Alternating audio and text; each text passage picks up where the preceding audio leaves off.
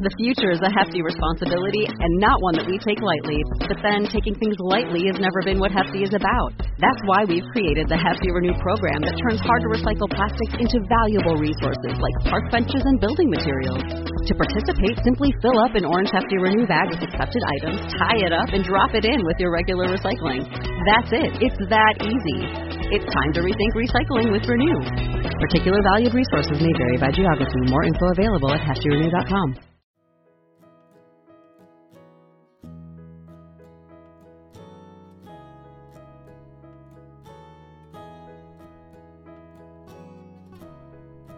Let's keep calm and mother on. Mothering is way too important to do alone and way too serious to be serious all the time. My name is Christy Thomas, and I am here shoulder to shoulder with you, mothering and enjoying life together. This is the podcast where you can focus on being mindful and taking a deep breath with me and learning new things so you can pause and savor the amazing life you already have. Now let's go. So I was frustrated earlier today, and I was holding on to something that doesn't belong to me, right? One of my kids was struggling, and I really just wanted to micromanage the situation, and I was getting so frustrated. Why wouldn't they just listen to me? I was getting wound up and agitated, and my husband invited me to take a break and go for a mile walk. And he's like, "Why are you so wound up?" And he's like, "Well, don't you know, parenting is just supposed to be easy. Like, everyone knows how to do it. And it's just so easy and light and free." And his counter statement, right? Because we know that parenting isn't always easy. We know that the good things in life sometimes feel like a challenge. And his statement really just bounced me back, right? It allowed me to offer myself some kindness, some self-kindness, that of course there's going to be a hard moment. Of course, I'm still growing and this kid is still growing and there is room for growth. This moment is actually an opportunity to learn a new skill for both them and for me. But to have the reframe of someone I love saying, "Well, duh, parenting is so easy. It's just the easiest thing ever." And me looking at them like, "Who are you? You have like 3 heads," was what I needed. Because it's really easy for me to offer that to someone else, that shared humanity, right? So I want to talk to you about 3 things today. I want to talk to you about the idea of self-compassion. And this is based on the work of Kristin Neff. Dr. Kristin Neff literally wrote the book on self-compassion and another book on self-compassion and a workbook on self-compassion. And she says that self-compassion is broken down into 3 things: self-kindness, mindfulness, and shared humanity. Okay, so do any of those things jump out at you as something that is easy for you to do? When I asked on social media today, shared humanity seems to be an easier aspect of self-compassion. The idea that we are all humans, right? That there's a shared humanity that connects us, that we are growing and kind, and that there is a bond that we have. Shared humanity means you're not perfect and that you are a work in progress. That you don't need to be perfection because you're being perfected as you live your human experience. That there is challenges and opportunities and growth and sadness, and life is brutal and beautiful all at the same time. That's shared humanity to me. And then there's mindfulness. And mindfulness is something that I struggle with as a mom for this self-compassion piece, because my mind feels so busy and full and a million miles a minute, right? That everything is in my head, from people's shoe sizes to the next birthday party to the favorite meals to, is there a rotting carrot underneath my couch? There's a lot going on. So it's hard to be mindful if you're overwhelmed by the life that you have. So I actively practice mindfulness, right? I take a deep breath. I encourage you every week to take a deep breath, to slow down. 60 seconds of self-care a day where you can just sit and daydream or do something to slow down time. Because time is going to zoom forward. And that mindfulness piece keeps us in the present moment, which is all we really have. Because if we get spun up, we're full of fear. And if we spin backwards, we can be full of resentments of what didn't happen.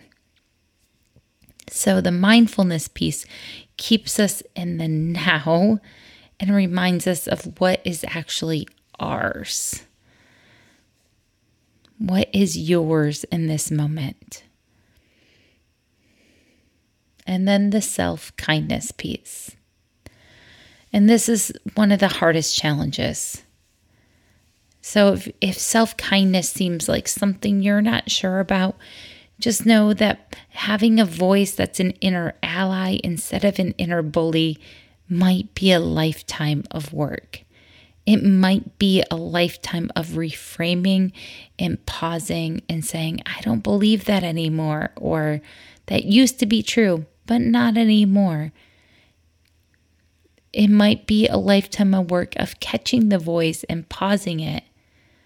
It might be a lifetime of work of making sure that the words don't come out of your mouth.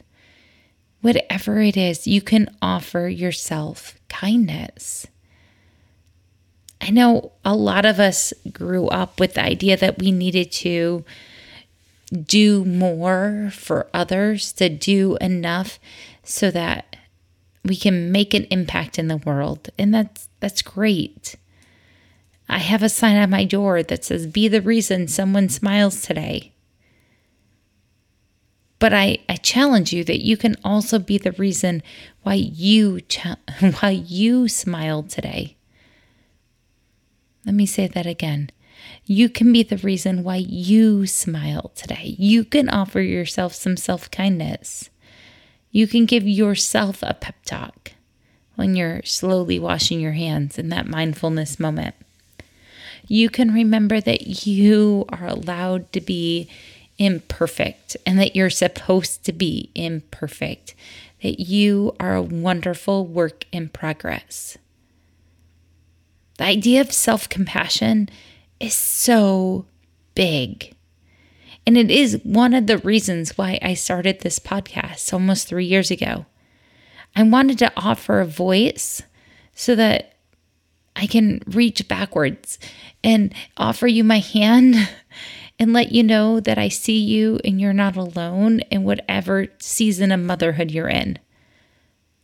I know that when my kids were little and my husband was deployed or busy traveling, that I just needed someone else to help me remember that I was a work in progress too, that I was exactly the right mom for my kids, that motherhood is way too important to be serious and way too important to do alone.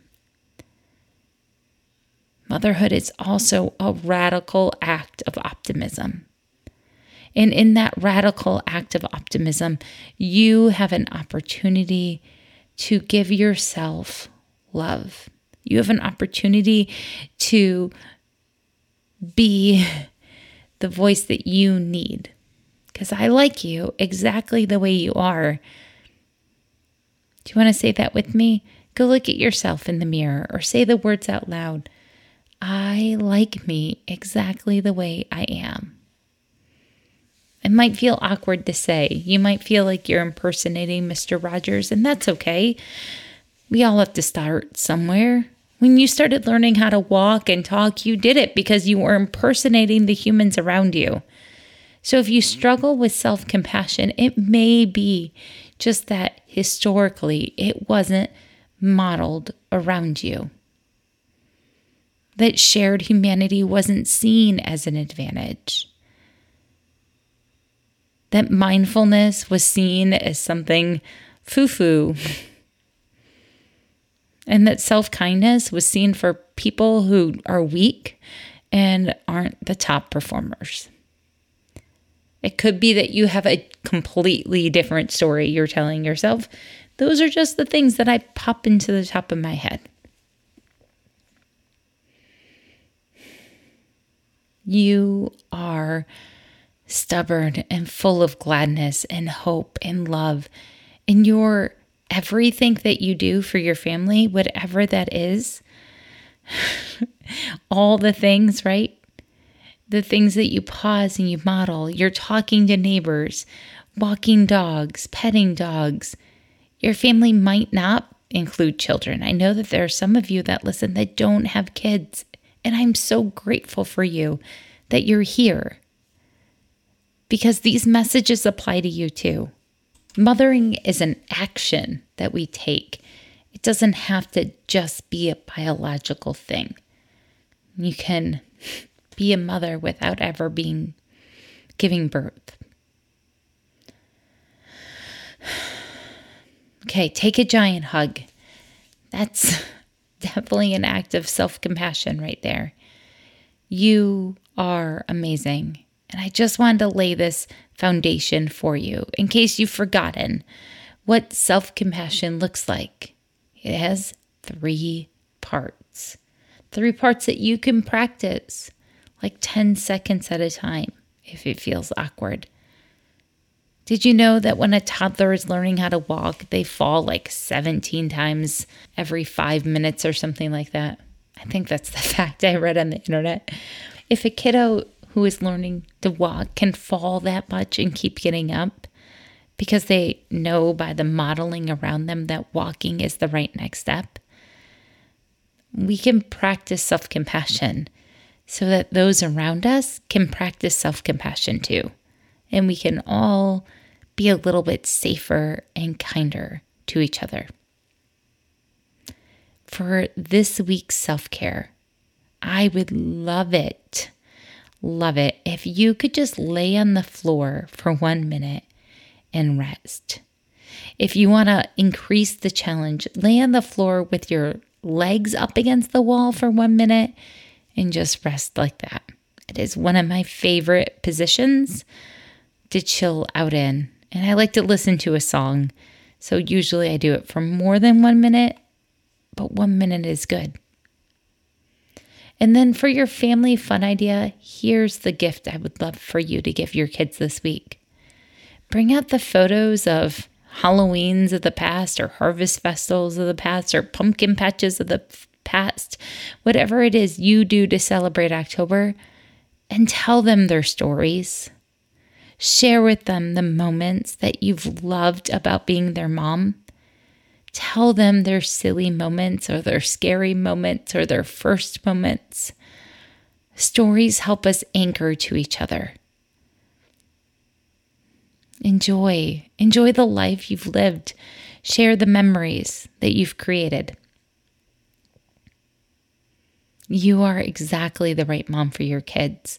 And I offer you the gift of self-compassion, even if it's something that feels awkward to practice and learn.